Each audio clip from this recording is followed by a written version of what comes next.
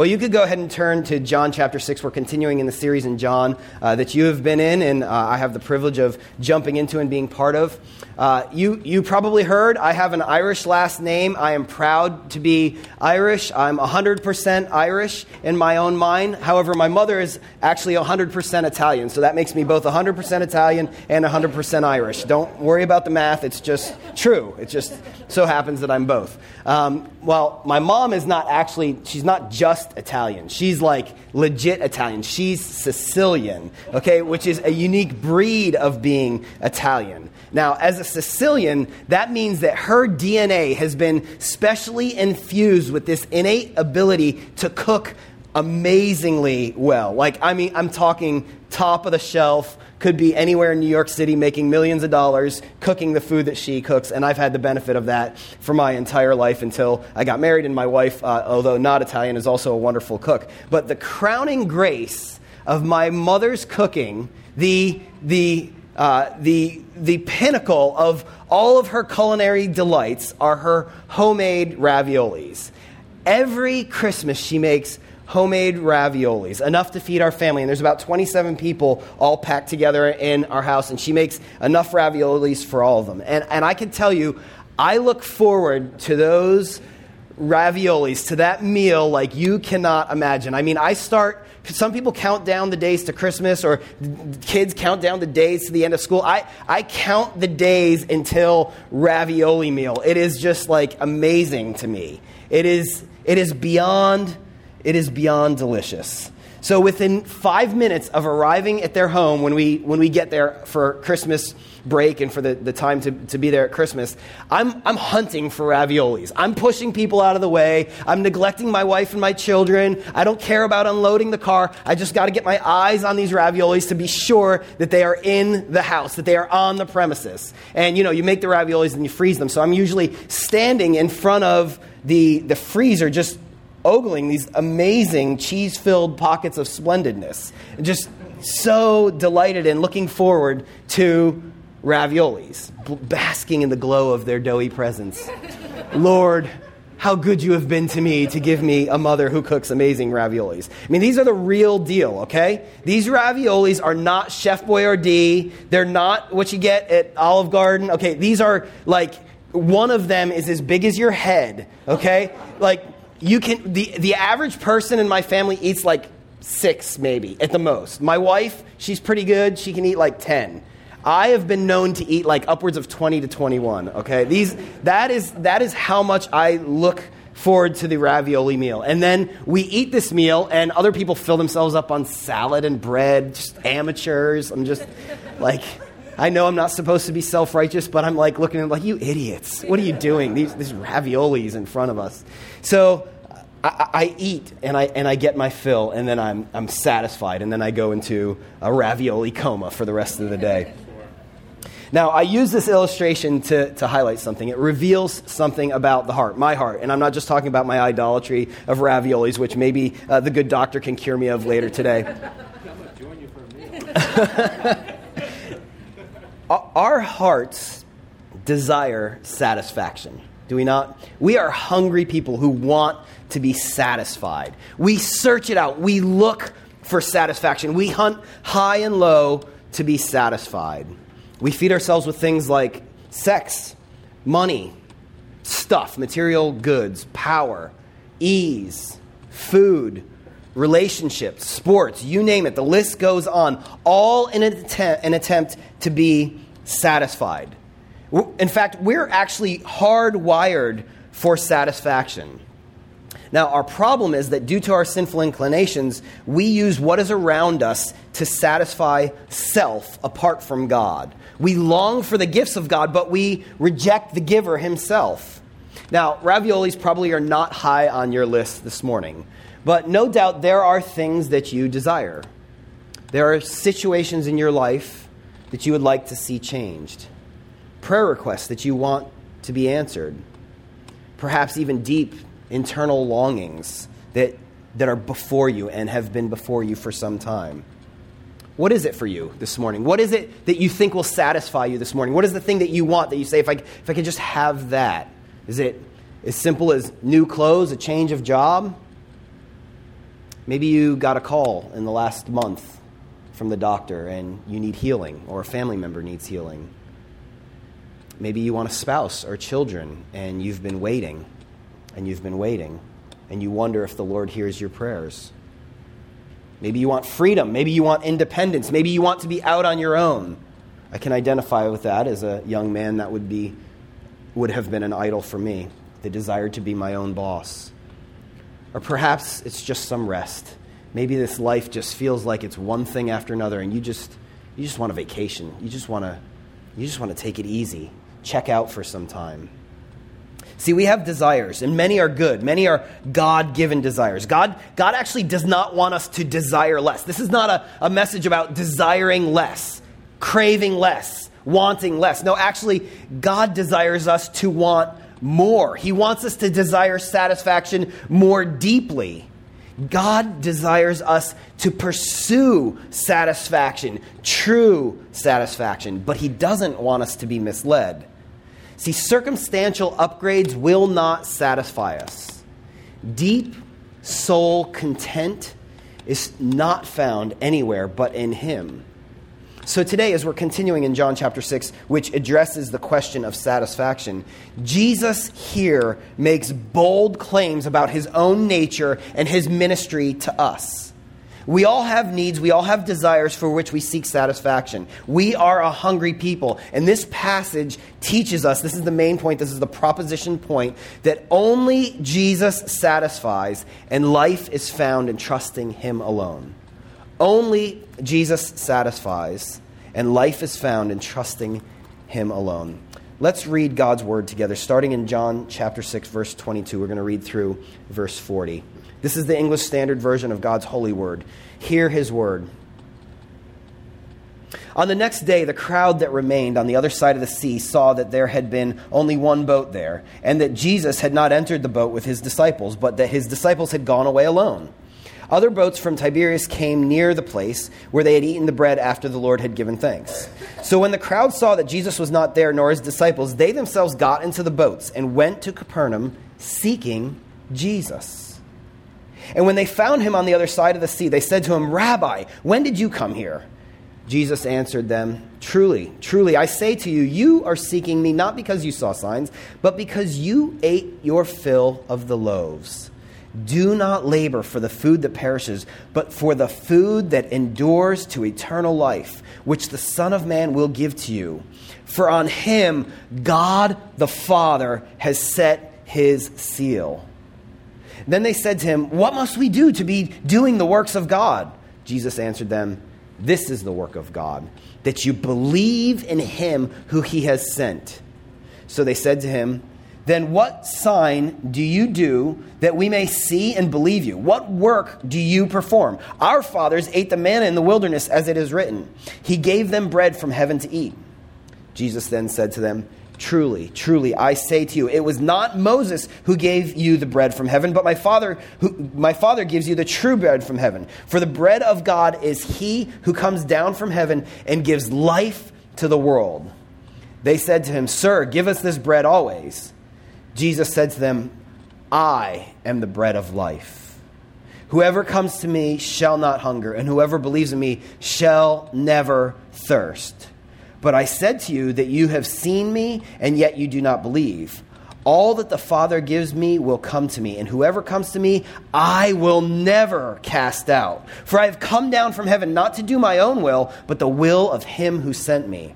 And this is the will of Him who sent me, that I should lose nothing of all that He has given me, but raise it up on the last day. For this is the will of my Father, that everyone who looks on the Son and believes in Him should have eternal life, and I will raise him up on the last day." Only Jesus satisfies, and life is found in trusting in Him alone. Let's pray together. Our Lord God, you have been gracious and kind to us. You have already met with us, Lord. You are here. You are present. We need not wonder or question whether or not you are here in this place to minister to your people, to lead your people, to guide your people, to feed your people. Jesus, you are the shepherd who is here to preach to each and every heart that is in this room, and you are here for our good and for our benefit, but ultimately for your glory, that your name would be lifted up and that your character would be revealed. We are desperately needy. We cannot lead ourselves to life. We need you, oh God. So Jesus, as you preach, we pray that you would send your Holy Spirit to speak your words through me and my fallible lips, Lord, into each and every one of our hearts, that we might be affected and that our hearts would be satisfied in Jesus and Jesus alone. And that we would leave this place today more affected by how soul-satisfying Jesus Christ is and what he has done for us on the cross and what he continues to do to us as he reigns over us as our King and our Shepherd. And we pray that you, O God, receive all the glory. In Jesus' mighty name, amen. Well, there are 2 points that we're going to look at today. The first is this. Do not be satisfied with the perishing food of this world. Do not be satisfied with the perishing food of this world. Just a little bit of a review here. Jesus has just done the impossible. He fed 5,000 people with a few scraps of bread and some fish. Multiplying food. That's what Jesus has just done. And he has displayed his totally other nature. He is somebody totally different walking among the people. Then he takes off for a mountain retreat, and the disciples go sailing from Tiberias to Capernaum at the north end of the Sea of Galilee. Now, they were about halfway through their 7-mile trip if they went in a straight line, and the wind was blowing that day. It was a brutal day to be out on the sea sailing. Now, the storm was heavy, and they were probably exhausted. If you were here last week, Larry talked about that a bit. They were probably pretty tired from rowing, and they probably felt like they weren't making much progress. And then Jesus comes to them. He comes to them, and he speaks tenderly. He disarms them. He tells them, don't have any fear. And he gets into the boat with them. He enters their boat. He enters their place of fear and calms them and goes with them as his disciples, and then miraculously gets them to their destination in an instant. Clearly, this is no mere man. Jesus is totally other. He is the master over nature, over time, and he is a caring shepherd. Now, the next morning, the crowds wake up from their bread and fish coma, much like I wake up from my ravioli coma, and they start looking around for Jesus, but he's nowhere to be found. They just know that the disciples took the one boat that was there the night before to Tiberias, but Jesus wasn't with them. They want the man who had fed them, and they're saying, okay, so when some more boats come by, Jesus is probably going to catch up to his disciples. Let's get in those boats, and we'll go where we know that the boats went from, they came from Tiberias and they went to Capernaum. Let's follow after the disciples, and hopefully we'll find Jesus. And who knows, maybe we'll get ourselves another meal out of the deal. So the crowd gets to the other side, and they find Jesus. We learn later in verse 59 that he was teaching at the synagogue, and they know nothing of the midnight crossing in which Jesus stood on water and transported his disciples to Capernaum. The crowd knows nothing of this. Now, in verse 25, that's revealed because they ask, Jesus, how did you arrive? How did you get here? But look at Jesus. Look at what he answers in verse 26. He doesn't tell them how he gets there. He doesn't talk about the midnight crossing. He doesn't talk about calming the sea or getting in the boat and riding across the sea with his disciples in an instant. Instead, he goes right to the heart of why the crowd is actually seeking him out. Jesus knows. He sees right into their heart, and he speaks right into the issue at hand. He says, you don't care about my travel itinerary. You're looking for me because your bellies got full. You want me because you're really focused on yourselves. You want me for what I do for you. You want to be king, and you want me to serve you. Right here, we see something about ourselves. We see something about our own hearts. Because of our sinfulness, we express our neediness and our desires for satisfaction in selfish ways. We pursue what we want. We are led by our bellies, whether or not it's actual food or just the desires and the cravings that we have within us. We let our bellies become our GPS, guiding us around. We can be so sure we know exactly what we need, and what we want is exactly what we need. I have 3 kids, as Larry was saying earlier, and it is amazing to me that from the womb, children do not need to be told what they want, and they automatically assume that they know what is best for them. I mean, you've been breathing for like a year, and you're telling me you know better? Yes, Dad, chocolate is better than the green stuff on my plate. I'm sure that will lead me to more health. Yes, Dad, I believe that not cleaning my room will teach me respect. It will teach me responsibility. So I'm just going to pass my day away in unending play. Sound like a good deal, Dad? Because I think I know what's best for me. It's axiomatic. We are born with this innate sense that we know what is right. And what we're going to do is the right thing. And our bellies, our desires, our cravings, our wants, our whims and our wishes, even our lusts, lead us. Jesus stands before them, stands before us this morning. He says, you don't know what you're doing. You pursue things that will not last. Nothing in this life will ultimately satisfy you. A winning season for your team, whether it be from Washington or Baltimore, accolades, all the Apple or Samsung devices in the world, a great marriage, great kids, a great job, great food, great sex, great friends, respect, early retirement with a big bank account, none of it will ultimately satisfy. It will perish. And so it is foolish to pursue what will perish. It is foolish, therefore, to be led by our bellies. So as Jesus is correcting the crowd, there is a great interchange then that takes place. The crowd doesn't get this yet. And Jesus tells the crowd not to work for the food that perishes, but for the food that endures to eternal life. That's in verse 27. And they say, okay, then we'll do God's works. What are they? And Jesus says, believe. Believe in the one that God has sent to you. And they respond, okay, good. If you want us to believe, then do something. Give us a sign, Jesus.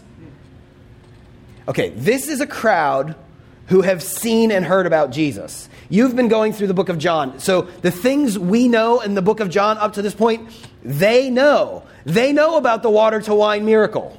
Okay? They know about the healings of Bethesda. They know about the official son who was healed in Capernaum, where they're having this very conversation. They know about these things. Jesus has ammo. He could have told the disciples, tell them of the midnight water walking teleportation event that just occurred. You tell them. You tell them how awesome and satisfying I am.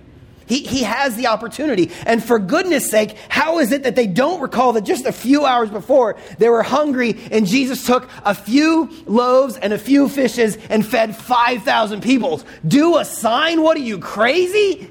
What more signs could he do? Jesus doesn't engage this. Again, he cuts right to the heart. See, the issue isn't that they need a sign to believe. The issue is that they're blinded by self. They didn't need evidence. They needed new eyes. Friends, you and I so often don't need evidence. We need new eyes. We don't need new evidence. God, answer this prayer request, then I know you're faithful. We need new eyes to see the faithfulness of God in our present life.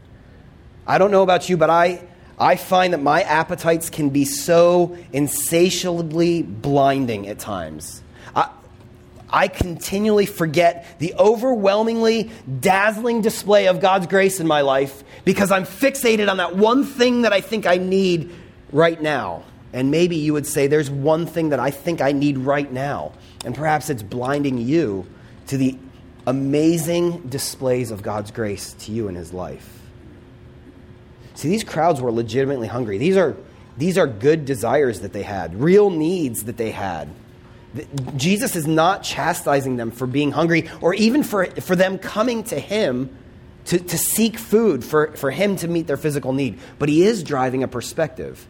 He's saying, my Father meets needs. And more than just physical needs, my Father meets the need that we have for life. He sent the true bread from heaven so that we would have life. We need to hear this passage. We need to hear this passage over and over and over again because we are like the crowd. We all forget that the Father has done so much for us. He has been good to us. He has given us all that we have. And in fact, He has given us the true bread from heaven. He sent His own Son to be crushed on a bloody cross to guarantee that we have all that we need, starting with reconciliation to God. The gospel message of Jesus Christ is the source of all we need. And at that place, the true bread from heaven was given to us to nourish us and to satisfy not only the greatest need we have, but to be a guarantee that God will satisfy all of our needs in Jesus Christ. So, when we find ourselves in discontent, it is then nothing short of rejecting God. When we find ourselves forgetting who Jesus is and what He's done for us, it is saying, my satisfaction comes from circumstantial contentedness. God, I won't be satisfied until you change these circumstances in my life. And we look away from the cross. And we look away from the Father who sent His Son. And we look away from the many blessings that He's given us in our life. See, we need this reminder because not only will this life not satisfy us, and not only will not even the blessings of God ultimately satisfy us, except for the blessing of relationship with Him, but the material blessings that God has given us, they won't ultimately satisfy us. We need this reminder because we so quickly forget and turn away. And we turn away in discontent. But God, in His kindness to us, is reminding us that we've been created for something that's lasting, something that's eternal. When we find ourselves dissatisfied with the things of this life, God is actually being kind to us, and we need new eyes to see that He's showing us that our wants and our desires are often too small. It's the kindness of God to not complete our satisfaction in stuff or in circumstances. It's His kindness to give us a sense of holy discontentment that the things of this life will not satisfy us because they will perish. It is the kindness of God to move our attention away from the stuff of life and to Jesus Christ Himself so that we would be satisfied in the true bread of heaven alone. Because He, unlike the stuff of this world, will not lose His shine. He will never fade, and our joy will never fail to be complete when it is cast wholly on Jesus Christ, our beautiful Savior. So what is it that you want that you don't have? What circumstance this morning do you want to change? What suffering do you want to see lift? Don't get me wrong, I'm not saying that we don't pray, or that we don't seek the blessing of the Lord. Instead, I'm saying this: pause for a moment in your life today and turn to the Lord and say, this life, this stuff, it will never satisfy me. Thank you, Lord God, that stuff won't satisfy me because you have given me the true bread of heaven. You have given me your Son, Jesus Christ, and He alone will satisfy. So strip me, O God, of the unending pursuit of the things of this world as my satisfaction and cause me to depend on Jesus and Jesus alone. Don't give me the things I desire, Lord, if it will lead me away from trust in Jesus Christ and being satisfied in my soul in Him and Him alone. That's a godly prayer. And then turn and look at the blessings that you have been given with new eyes and say, God, I know I don't have this one thing. I know that this isn't going right. I know that this isn't the way I want it. But what I do have, Lord, is your goodness and kindness in this area, in this area, in this area, in this area. And I would venture to bet you that if you took some time, you could make a list longer than you would have enough ink in your home to write, telling the goodness of God, telling of His kindness. Let us not be a people who are satisfied with the perishing food of this world, but be satisfied in Christ alone. Now, Jesus doesn't end here. And this is the second point. Excuse me. He continues to press us and to push us to be satisfied by the true bread of heaven, which never perishes. That's the second point. Be satisfied by the true bread of heaven, which never perishes.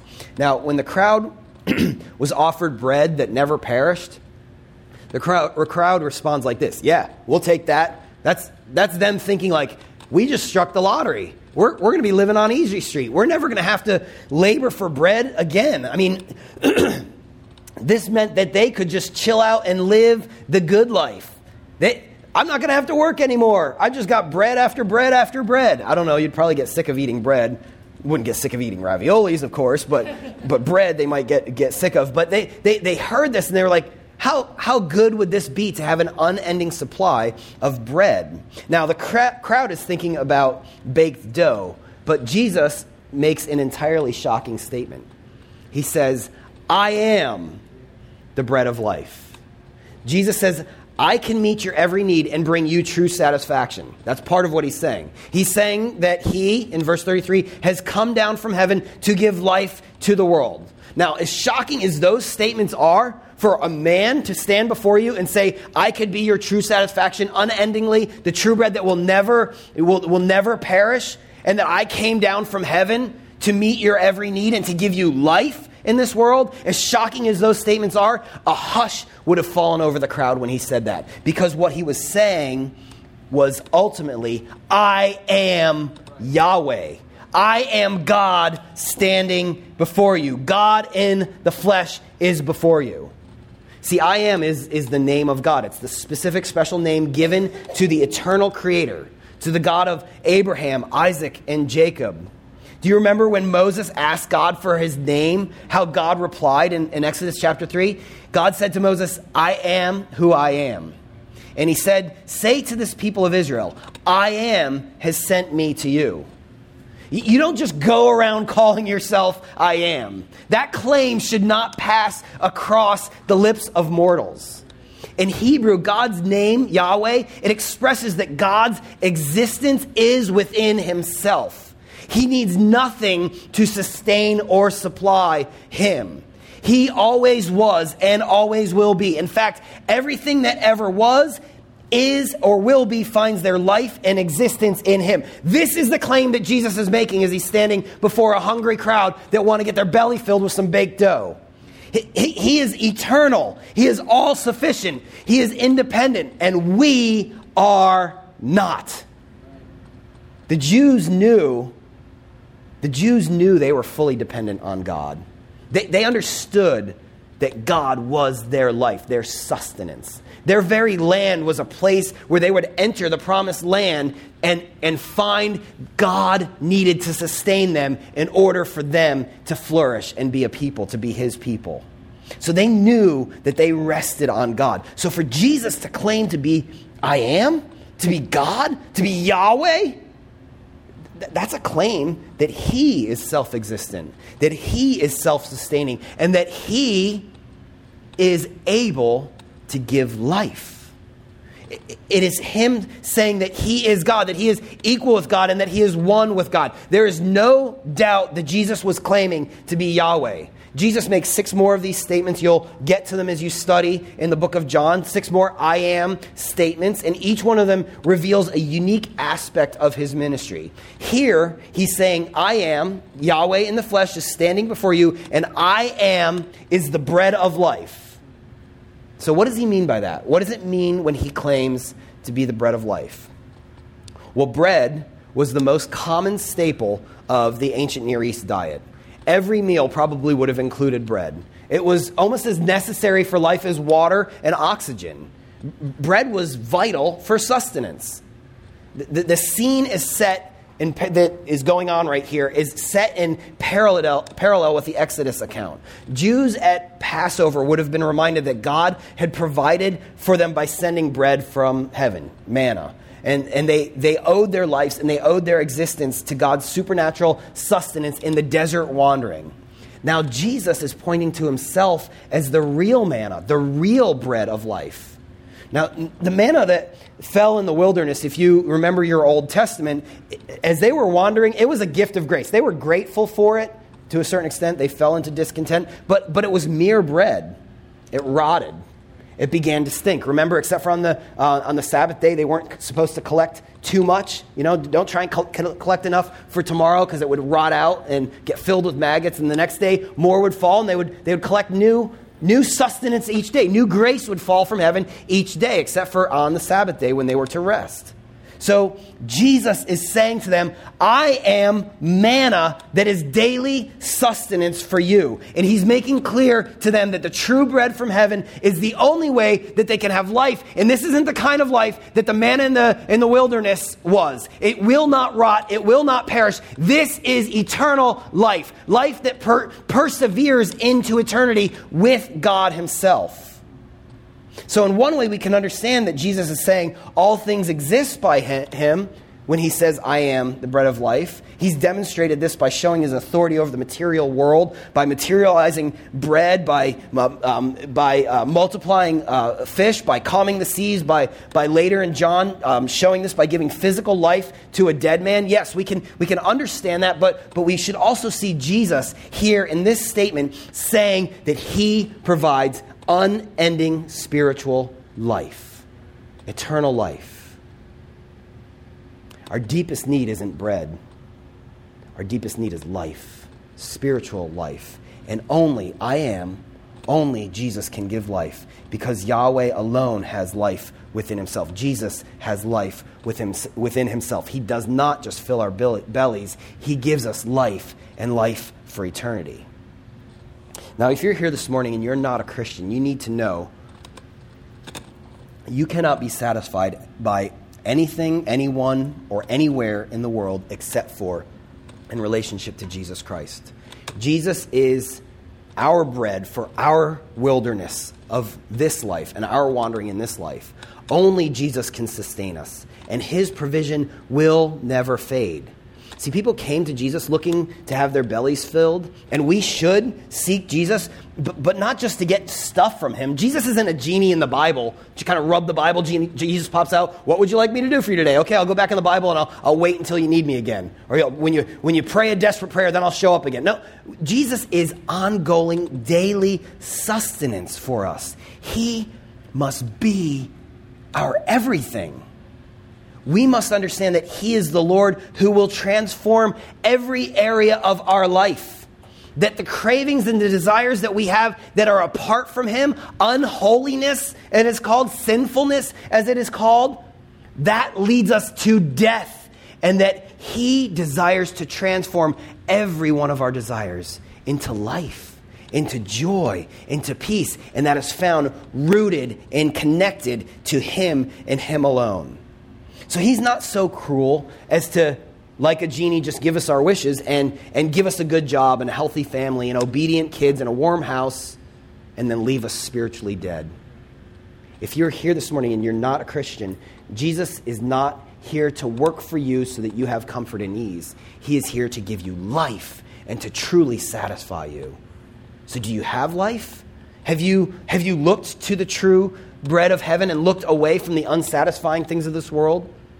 Don't let your belly lead you and the cravings of your belly be the one that guides you in this life. Instead, turn away and follow and trust Jesus as your soul satisfaction.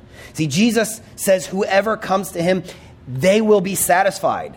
They will not hunger. They will not thirst for life. The things that you're living out as an unbeliever will not lead you to satisfaction. Jesus alone will lead you to satisfaction, and he will not cast you out, no matter what you think you have done in your life that makes you unworthy to be near Jesus. He says himself here in this passage, anyone who comes to him will not be cast out.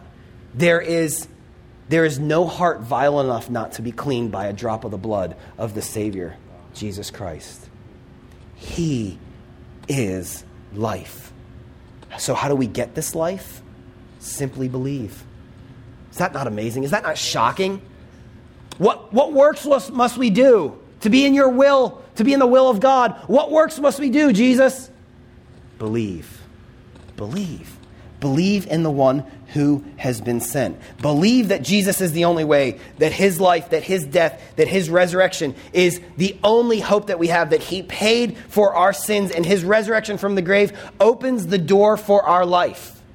And if you believe that and you turn from sin, from the rotten bread of sin, Jesus will satisfy your deepest needs. You will have life. Now, for those who have life in Christ, how do we continue on in life? How do we feed on the true bread of heaven? How does this message land not just on our hearts as like, oh, that's good, I've heard that before, and that's good, it's meaningful. How does it actually transform us? How does it cause us to walk in such a way as to have increasing life in our life? It's by persevering in our trust in him. That's how we eat the bread of life. In daily trusting in the midst of life's difficulties, that he is our soul's satisfaction. When your employment situation just doesn't seem to change, when your coworkers seem to be hostile, when your relationships are broken, when your bank accounts are drained, when you look at the state of the United States of America and the direction that we're heading, when you look at your own life and you see sickness, loss of children, loss of family members, loss of the dream of having a spouse or children of your own, when you look at these things and you say, Lord, how can I be satisfied in this life? Persevering and trusting that Jesus makes no mistakes, that Jesus himself will satisfy us, even when the circumstances of life seem not to satisfy us. See, the bread of life doesn't just meet our physical needs. It doesn't just meet the desires and wants we have. He goes deeper, and he meets us by having deep spiritual communion with us in the midst of life's hardships. See, at times we just want our bellies filled. We seek Jesus to grant our wishes, thinking that getting what we want will bring us comfort. It will bring us joy, and it will bring us peace. We're like little kids, like my little kids. We just want. And we think we know what's best for us. Now, he does grant those things often, but not always in the way that we demand. Is that not true? Some of you are in the midst of situations like that now in your life. And he promises that he will satisfy our needs by granting us deep dependence on him alone. In fact, he will cause things in our lives to fall apart at times. He will say no to us at times, not to be harsh. It's so that we will trust in him and in him alone, and we will cling to him and him alone. And as we depend on him, our life flourishes. When you read this chapter, John chapter 6, and we didn't read all the way to the end, at the beginning of this chapter, there's a crowd numbered in the thousands, at least 5,000 males. Some guess that the number is seeking him is as high as 20,000 people, but there's at least 5,000 people there. By the end of the chapter, Jesus is talking to 12 men, and one of them is going to betray him. By the time he gets to his cross, he is there alone. See, the crowds have left him. When they realize that following and depending on Jesus alone takes you over difficult roads and not into a spiritual Disneyland, people do depart from him. We will be tempted to depart from him. The road to deep spiritual satisfaction in Jesus at times, be prepared. It is marred with trial. It is marred with mocking. There is hunger. There is persecution. It is not always easy, but when our hope is in him and him alone, it is satisfying. See, the crowds, they came seeking bread. They came seeking healing. They came seeking a king. And he will deliver all of these things in due time. He will satisfy us and cause us to persevere. But sometimes that comes through conflict, unemployment, loss of reputation, even the loss of children and family members. So in that area of your life where you have desires, no doubt good desires, do you know that Jesus has custom designed your trials and your struggles so that you would be driven to deeper dependence in him as you trust and believe in him as the only way your soul can be satisfied? It would be unloving of the Savior if he were allowed to allow us to trust in anything other than him. I had a conversation this week with a woman. She's a newer believer. She's living with her boyfriend. Has been for 7 years. He's recently divorced, or was recently divorced when they started living together. And she's saying, how can I leave him? How can I not live in the same house with him? How do I just don't get, like, how can I be without him? He seems like a gift from God to me, but it does seem wrong that we're not married and he doesn't want to get married. And as we're talking, and I was encouraging her to have the courage to stand in the truth of God's word and not her own whims and desires, one of the things that came very clear is that he is not a believer, and that by her staying in that home, she is allowing a barrier, a veil for what it means to be a true believer, to live like. And I said, do you want to just go through the rest of your life with this man, not as your husband, living in your house, not having any conflict with him, not risking the chance of losing him, and then him going into eternity not knowing Jesus Christ? Or do you love him enough that if God's calling you to leave him and step out of that home, you would do it so that he might find life? Friends, that's the kind of sacrifice that we're called to at times. Real hard stuff. She loves this man. He's a tender, compassionate man that loves her. As far as an unbeliever can be in his capacity to truly love her, he truly loves her. Though he doesn't love her more than he loves himself. The question is, will we love Christ more than we love ourselves? Will we follow him and depend on him and trust in him no matter what the circumstances of life? See, we are powerless to change our circumstances, but he is not. And he is not foolish, and he's not unable to bring us to a place where we will find the most blessing, even if through a pit, even if through a valley at times. So, Christian brothers and sisters, eat the true bread of life. Daily trust in his perfect ways. See, it is easy to hear this word and say, yeah, I'm doing okay with that.